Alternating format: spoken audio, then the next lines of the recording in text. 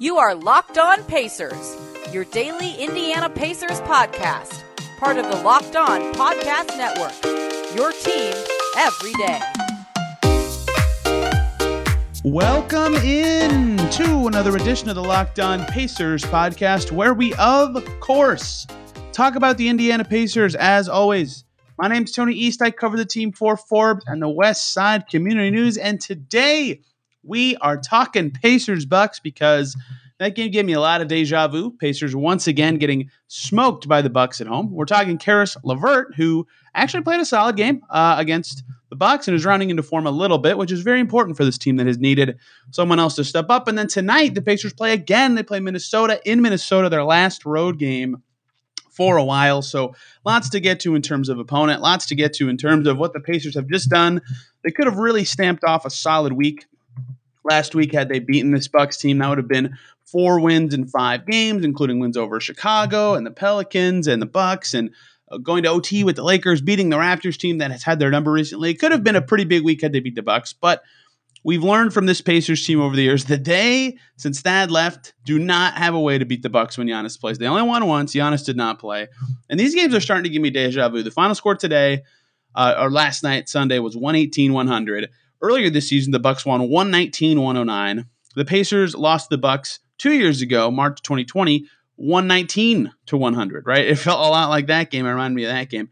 The Bucks always seem to score a ton. The last time they didn't score even 110. In fact, the last time they didn't score more than 111 was back in 2019. And the time before that, they scored 117, right? So the Bucks and Giannis specifically are just an absolute nightmare matchup for this Pacers team. He's the MVP 2 times for a reason. He had 26 and 13 and coasted the entire game on Sunday. I will get into the nitty gritties of this matchup and why the Pacers lost, what they need to do better against Milwaukee, but they don't have anything for him, and no one does really, but other teams have more large bodies to throw at them in ways that the Pacers can't. And, Sabonis can only do so much with his strength and power. Same with Turner, and Torrey Craig can only do so much. And Torrey Craig only played 7 minutes because they couldn't get enough offense with him in the game.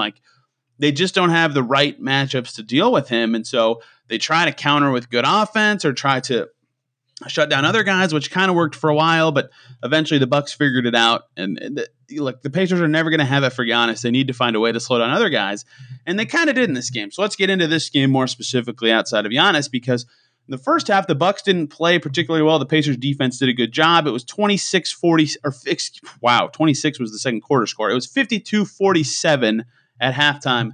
Milwaukee was winning, but the Pacers were hanging around the whole time. They got it very close at the start of the third quarter. They had a defensive plan that was working. They were down 1 early in the third, right? They had an idea that was good. They were sticking right with the Bucks the whole way until the Bucks started to hit their 2-pointers, not their threes. The Bucks 3-ball was not their biggest weapon tonight. They shot 23% from deep, but they were really filling it up right around the basket because Turner only plays 22.5 minutes. Sabonis only plays 21.5. The Pacers were trying to split them up and trying to get their bigs rested so they could do everything they needed to do, but that wasn't working. They went away from those guys in the fourth quarter too.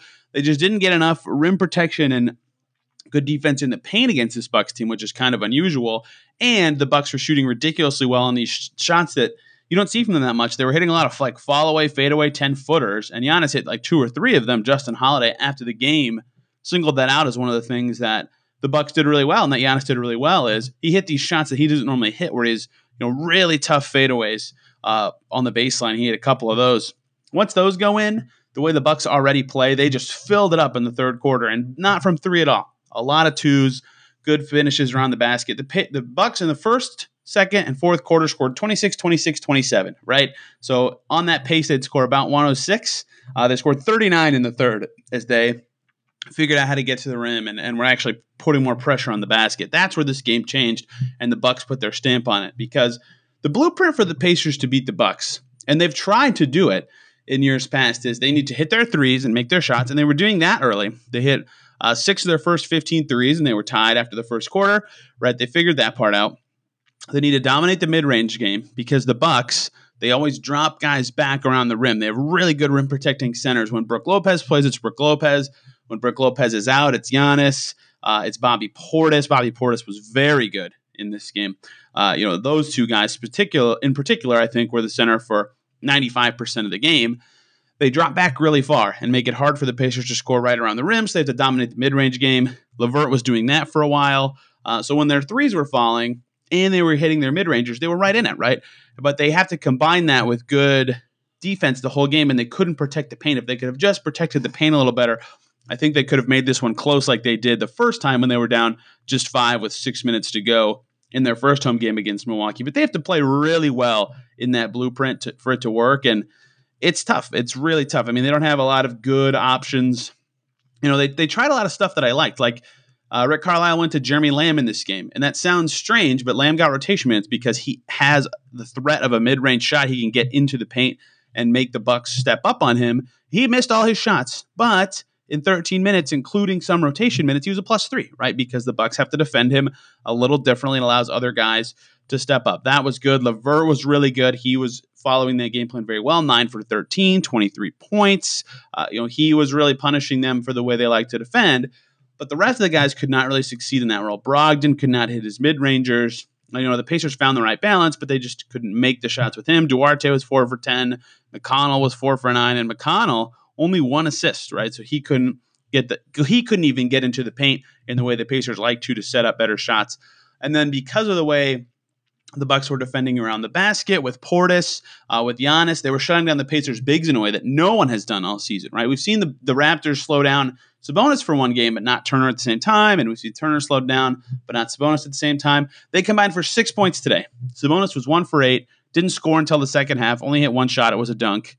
And Turner was 1 for 4, missed all his threes. They both played fine defense. They both combined for 18 rebounds. That was all great, but they did not score at all. The Bucks did such a good job keeping those two off of the scoring sheet by doing a great job defending around the rim and making the guards make those tougher shots. Justin Holiday could not make those shots. Jeremy Lamb, like I said, missed them all. So they didn't get enough from the guys who the Bucks said beat us.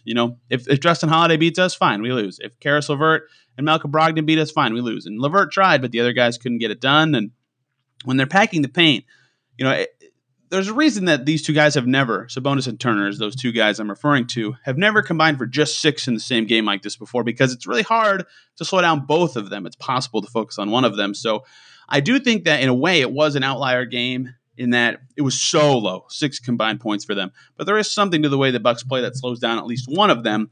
And, the Pacers were talking about after the game, I was asking all the players basically about this, like, we were just swinging it to the opposite wing instead of trying to get it to those guys because the Pacers were trying to punish that drop coverage, but they weren't looking inside enough. They weren't running enough weak side pick and roll and stuff like that to get those two guys more involved and more open and into situations where they can set up other guys and make baskets happen. That did not happen enough in this game. Those two guys were not a non-factor, but pretty close. I mean, Turner was -9. Sabonis was -11. Their minutes were just an atrocity. So Pacers had to clear their bench. O'Shea Brissett played the last 7 minutes and had 8 points on his own, right? He alone outscored those two bigs because he hit a 3, hit a free throw, and hit a shot. Like, that's all it took because the Bucks shut those guys down. So in theory, this was close to the blueprint the Pacers need to beat this Milwaukee team going forward. They held them to poor shooting from deep, which was good. They had good defensive rotations. They were at least pretty good getting into the mid-range and hitting threes early, but in the third quarter, they stopped making the threes. They stopped protecting the paint in a way that allowed them to control the Bucks, and they couldn't get their post guys involved in enough of a way like they did the first time these two teams played to change the game. So the Pacers know the blueprint, right? That we saw it for a lot of this game, for the first 30-ish minutes of this game. We saw how the Pacers can beat the Bucks and how they can play them when they're playing their best. But for about 10 minutes after that, we saw why the Bucks are so hard for this Pacers team. They don't have the big bodies for Giannis. They don't have the guys to slow down Middleton and Giroux consistently. It's just a really tough matchup for them. And I think we know that the Pacers have to just play perfectly against this team, just both because they're talented and because of the matchup. And they did not play perfectly in this game, right? They just didn't. So they did a lot of the stuff that makes them play well, right? They had good balance. No one took more than 13 shots individually.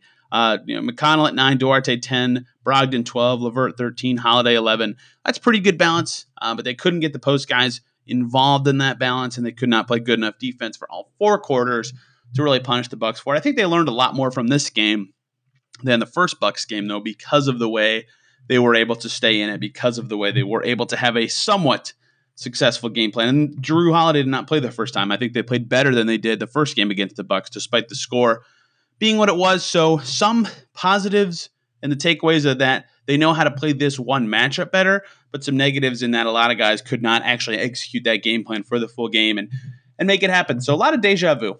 Every Pacers-Bucks game is kind of starting to feel the same to me, but they've got to find a way to just get a little more punch for the whole game when the adjustments come from the Bucks.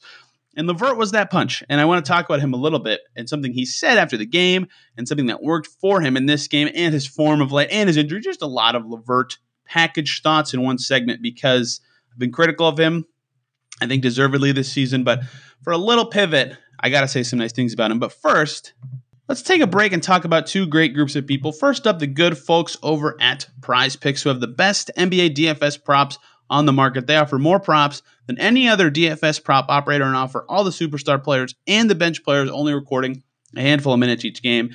They offer any prop you can think of, from yardage to touchdowns to interceptions thrown. Any user that deposits and uses our promo code will receive a 100% instant match deposit up to $100. Just be sure to use the promo code NBA. You can pick 2 to 5 players in an over-under and win up to 10 times on any entry. It's just you versus the projected numbers. You can use their award-winning app on the App Store and Google Play. You can make your entries in 60 seconds or less. It's safe. They offer fast withdrawals. It's awesome. Don't hesitate. Check out prizepicks.com. Use that promo code NBA or go to your App Store. Download the app today. Prize Picks is daily fantasy made easy. Let's also talk about DirecTV Stream, because if you're like me, you have one device to watch every game live. That's my laptop. Another to stream your favorite shows. That's my Xbox. You watch your sports highlights on your phone, and you've got your parents log in to use something like Netflix. Well, let me tell you about an easier way to get all that stuff together, and that is DirecTV Stream. It brings your live TV and on-demand favorites together like never before, so you can watch your favorite sports, movies, and shows all in one place. No more juggling remotes, no need to buy another device again, and the best part, no annual contract, no more clutter, no more confusion. Get your TV together with DirecTV Stream. You can learn more at directv.com. That's directv.com. Compatible device required. Content varies by package. Hope everybody had a great Thanksgiving, and thank you for making Locked On Pacers your first listen every day. Why not check out Locked On Bucks for Kane Pittman's perspective on why the Bucks continue to smash the Pacers? But let's talk about Caris LeVert and not Pacers-Bucks, because we get it. I've been talking about the same Pacers-Bucks game, same result, same story for 2 seasons, and I likely will 2 more times this season unless the Pacers can figure something out. And one thing they did figure out today was how to get Caris LeVert involved against this Bucks team. And let's start with this. If Caris LeVert hits 4 out of his 5 threes, a lot of his games will look good, and I will be talking about good stat lines from him. And so some of this might seem a little reductive to one game because he shot so well from 3 in this game. But there are a couple more noteworthy things about LeVert that merit him getting some flowers. First of all, he talked after the game today about his injury and how he's working his way back, and he's just now, he said, figuring out how to trust his body and playing through pain, because he is still playing with back pain, and back pain is the worst, and it's really hard to play through it and trust your body and not come up a little short on some movements or move a little upright and stuff like that. And I still think he's a little upright at times, but certainly looking more like LeVert of last year, and that maybe is reactive to him actually making shots, but you can kind of see it in the way he's moving and the way he's getting involved. So his injury is getting a little better as of now. Back pain can always re-flare up and change a little bit, but I thought that was noteworthy. I also thought it was noteworthy that Carlisle said, we'll see if he can play against Minnesota. His back-to-backs, he hasn't had since, this is going to be the word back a lot, since his back injury, his return from the second break he had from that, he has not played in a back-to-back because there hasn't been one for his back injury. So this could be his first back-to-back. We don't know if he'll play. I think it sounds like he said he might. He said, it's kind of just how he feels on the day of thing, and it's always a pain tolerance thing with the back stuff. I would lean that it's more likely than not, but I don't know. But it's something to monitor, is that his back pain while getting better. We don't know about back-to-backs yet. But his play has been better of late as well, and I think that's kind of where the injury boils down to, is when he started to feel better, started to play better.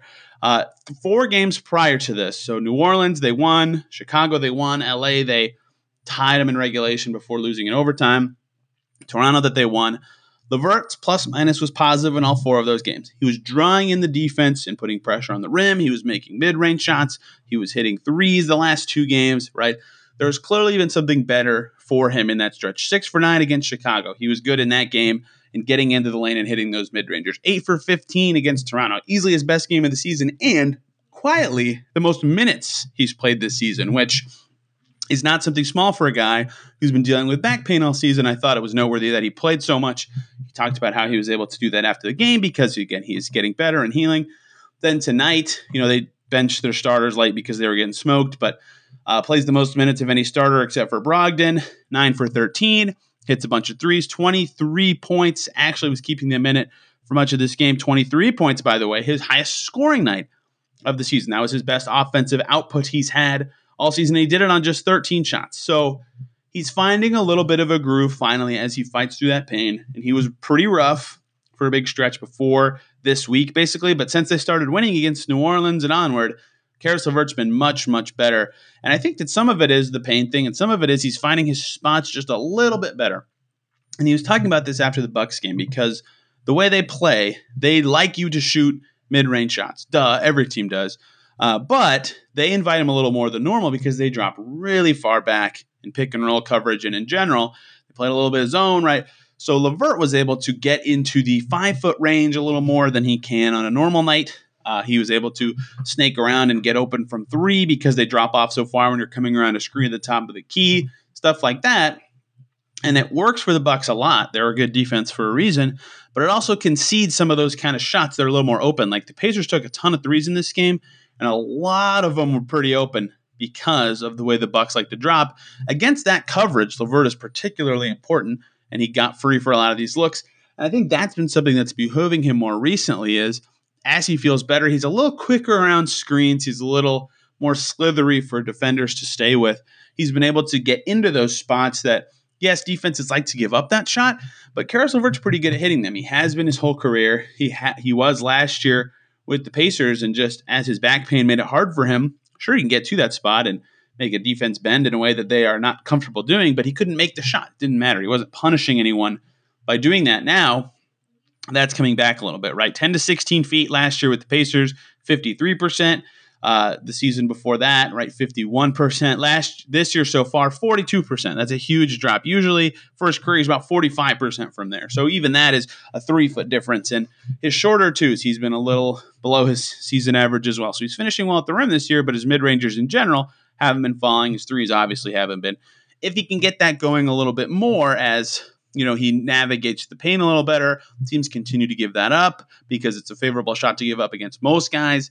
As he gets healthier and can get there easier, I just think he'll look a little better. And we're seeing that recently. We'll see if that can continue going forward because he was kind of problematic for this team. That's maybe aggressive language to use about LeVert. But, -9 as they lose by 3 in Charlotte. He shoots 3 of 8. He had no assists in that game. No assists. Brutal. Right, the night before that, 1 assist, 7 for 18, -8. They lose to Detroit by 8 points, right? Like, he's a lot of games like this where he's just missing a bunch and they can't overcome his struggles. He was -5 in a 4-point loss in Portland. He was 6 for 21 in that game, right? There are a lot of games where if he just was a little healthier or could hit one more of those mid-rangers, the Pacers would have looked a lot better. And I was critical of his finishing and admittedly probably too high on him before this season, but of late, he has rounded into form a little bit, helped this team get better. A lot of good plus-minus games, and I know that single game plus-minus can be, a little tweaky, but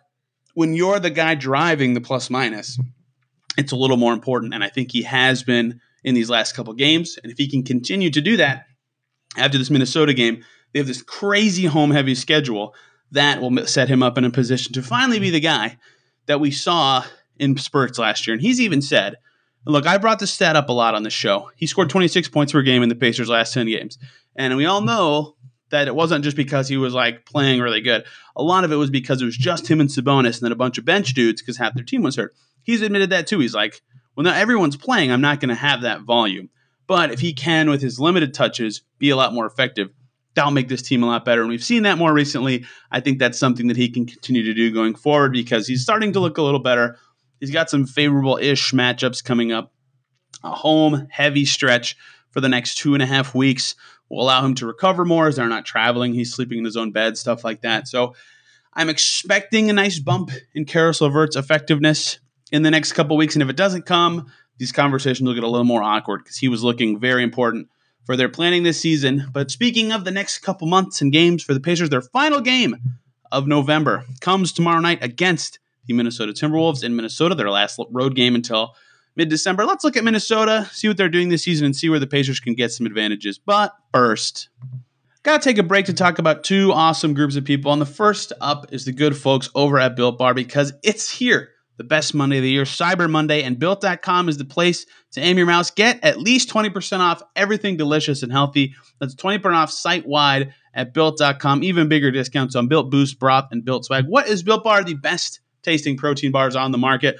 100% covered in chocolate. Delicious protein bars. Tons of my listeners love them. I just got some new ones last week that are delicious. And a brand new Built Bar flavor is here. Caramel Almond Delight. It delivers everything it promises. Caramelized chocolate, check. Almonds, check. Delightful, double check. Get yours before they're gone. 150 calories, 17 grams of protein. And this season, maybe you're craving some white chocolate for a limited time. They have Built Bar Puffs flavor, and those are also very good. White chocolate cheesecake, 140 calories, 17 grams of protein covered in white chocolate. 'Tis the season to save and give your taste buds the gift of Built Bar. Go to Built.com for these incredible tasting new bars and 20% off everything. Head to Built.com, enter the code LOCKED20 for 20% off before it's too late.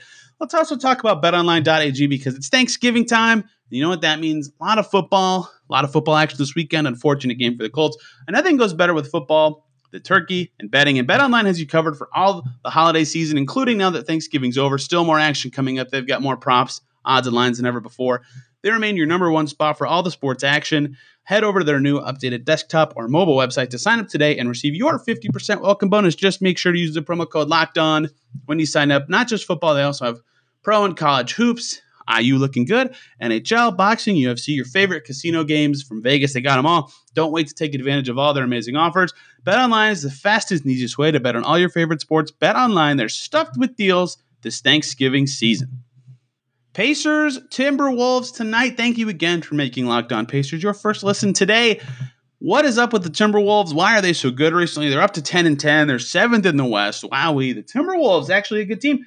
They won 5 in a row before a loss to Charlotte this weekend and then won again against Philly the other night. So they've won 6 of 7. The Wolves looking good, looking very good. Besides Patrick Beverley getting injured, they're very healthy and they're looking good. How are the Timberwolves so good? They do something I talk about a lot, but they do something I talk about a lot better than the other teams I talk about doing it. And I always talk about offensive rating, defensive rating, stuff like that. And those formulas are points per 100 possessions, points per 100 possessions, right? If you maximize your possessions, you up your offensive rating or defensive rating. And the Wolves are killer at that. They're first in the league in offensive rebounds, number one. And they are first in the league at forcing other teams' turnovers at 18 per game. That means they have a lot of possessions, a ton of possessions. So that's how they maximize their team. That's why they're 11th in net rating at plus 1.5, because they're able to dominate the possession game and outpace their ratings with more points per game because they're doing so well and getting these extra possessions. And what are they doing with those possessions? How about taking the fourth most, or making the fourth most threes per game, taking the first most 43 threes attempted per game by this Minnesota team while they get their rebounds.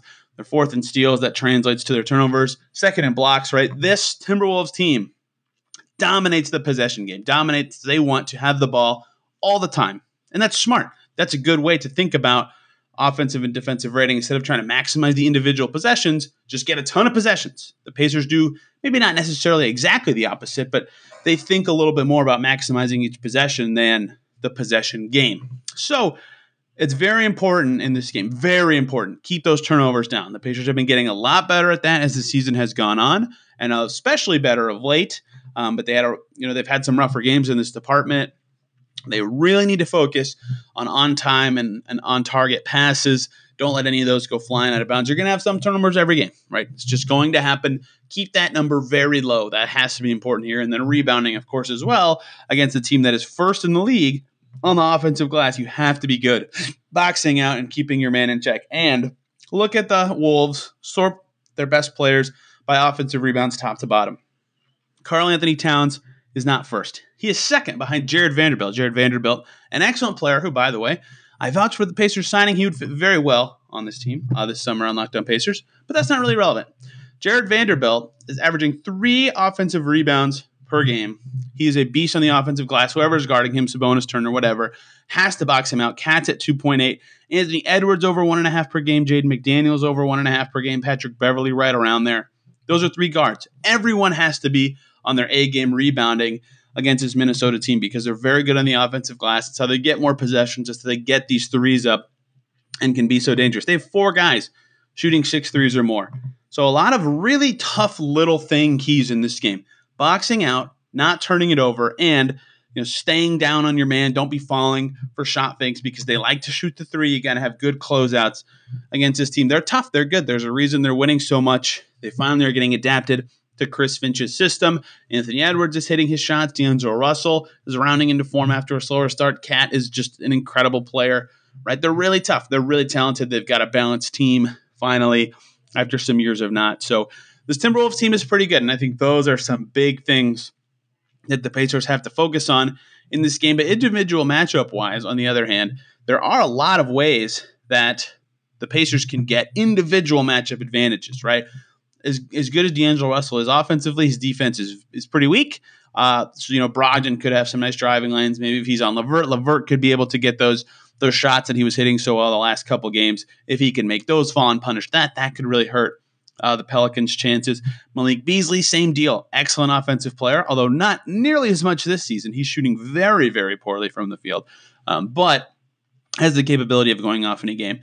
If his defense is poor, you got to punish that. Cat is I think actually kind of an underrated defender, but not a good defender. So whoever he's on, just put some muscle on him, get him in foul trouble, make him work, stuff like that.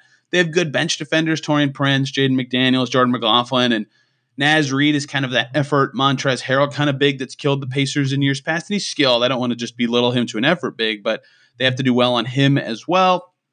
So there are some matchups that the Pacers can win, and they need to take advantage of those matchups. And then for a team like Minnesota, they concede a ton of 2-pointers, 5th most in the league at over 50 per game. It's going to be important, I think, for guys like TJ McConnell in this game to really get in the paint, make them bend, and try to prevent giving up the shots that they give up so often so that the Pacers can get their spray out threes or hit those cutters under the basket, stuff like that. And it's a pretty tough style to play against a decent Minnesota team. Again, they're 10-10. They have a better record than the Pacers, so it's pretty critical that they're able to get those paint touches and make this Timberwolves team work because they're pretty good. They're rounding into form of late. The way they play is very analytically focused and possession game focused, and that's a tough team to play against. You have to be really thinking about all the little things in these kind of games. It's not, obviously just make a lot of shots, you'll look good and generate them, but the way to do that against a team like Minnesota is to master the minutia and make them really work so they can't be thinking so much about stealing the ball from you or getting those offensive rebounds. Really battle, really be physical with this team, and I think you can have some success against them. And the other thing about Minnesota that's fascinating, they either win big or lose big very often, right? In their 5-game winning streak, tons of double-digit wins, and then they come out and get smoked by the Hornets, right? They very rarely have close games outside of their most recent win against Philly. So get ahead of them early, kind of break their spirit. And, I know there's some validity to Mark Monteith's theorem game kind of thing where you get ahead early on teams and you kind of coast. So the Pacers need to, I think if they can get ahead early and kind of push hard through the second and early third quarters, they might be able to break this Minnesota team mentally in a way that takes them out of their game and lets the Pacers kind of cruise because it is the second night of a back-to-back. It is a travel back-to-back. That is tough. But the way Minnesota plays is tough to beat. There's a reason they're good.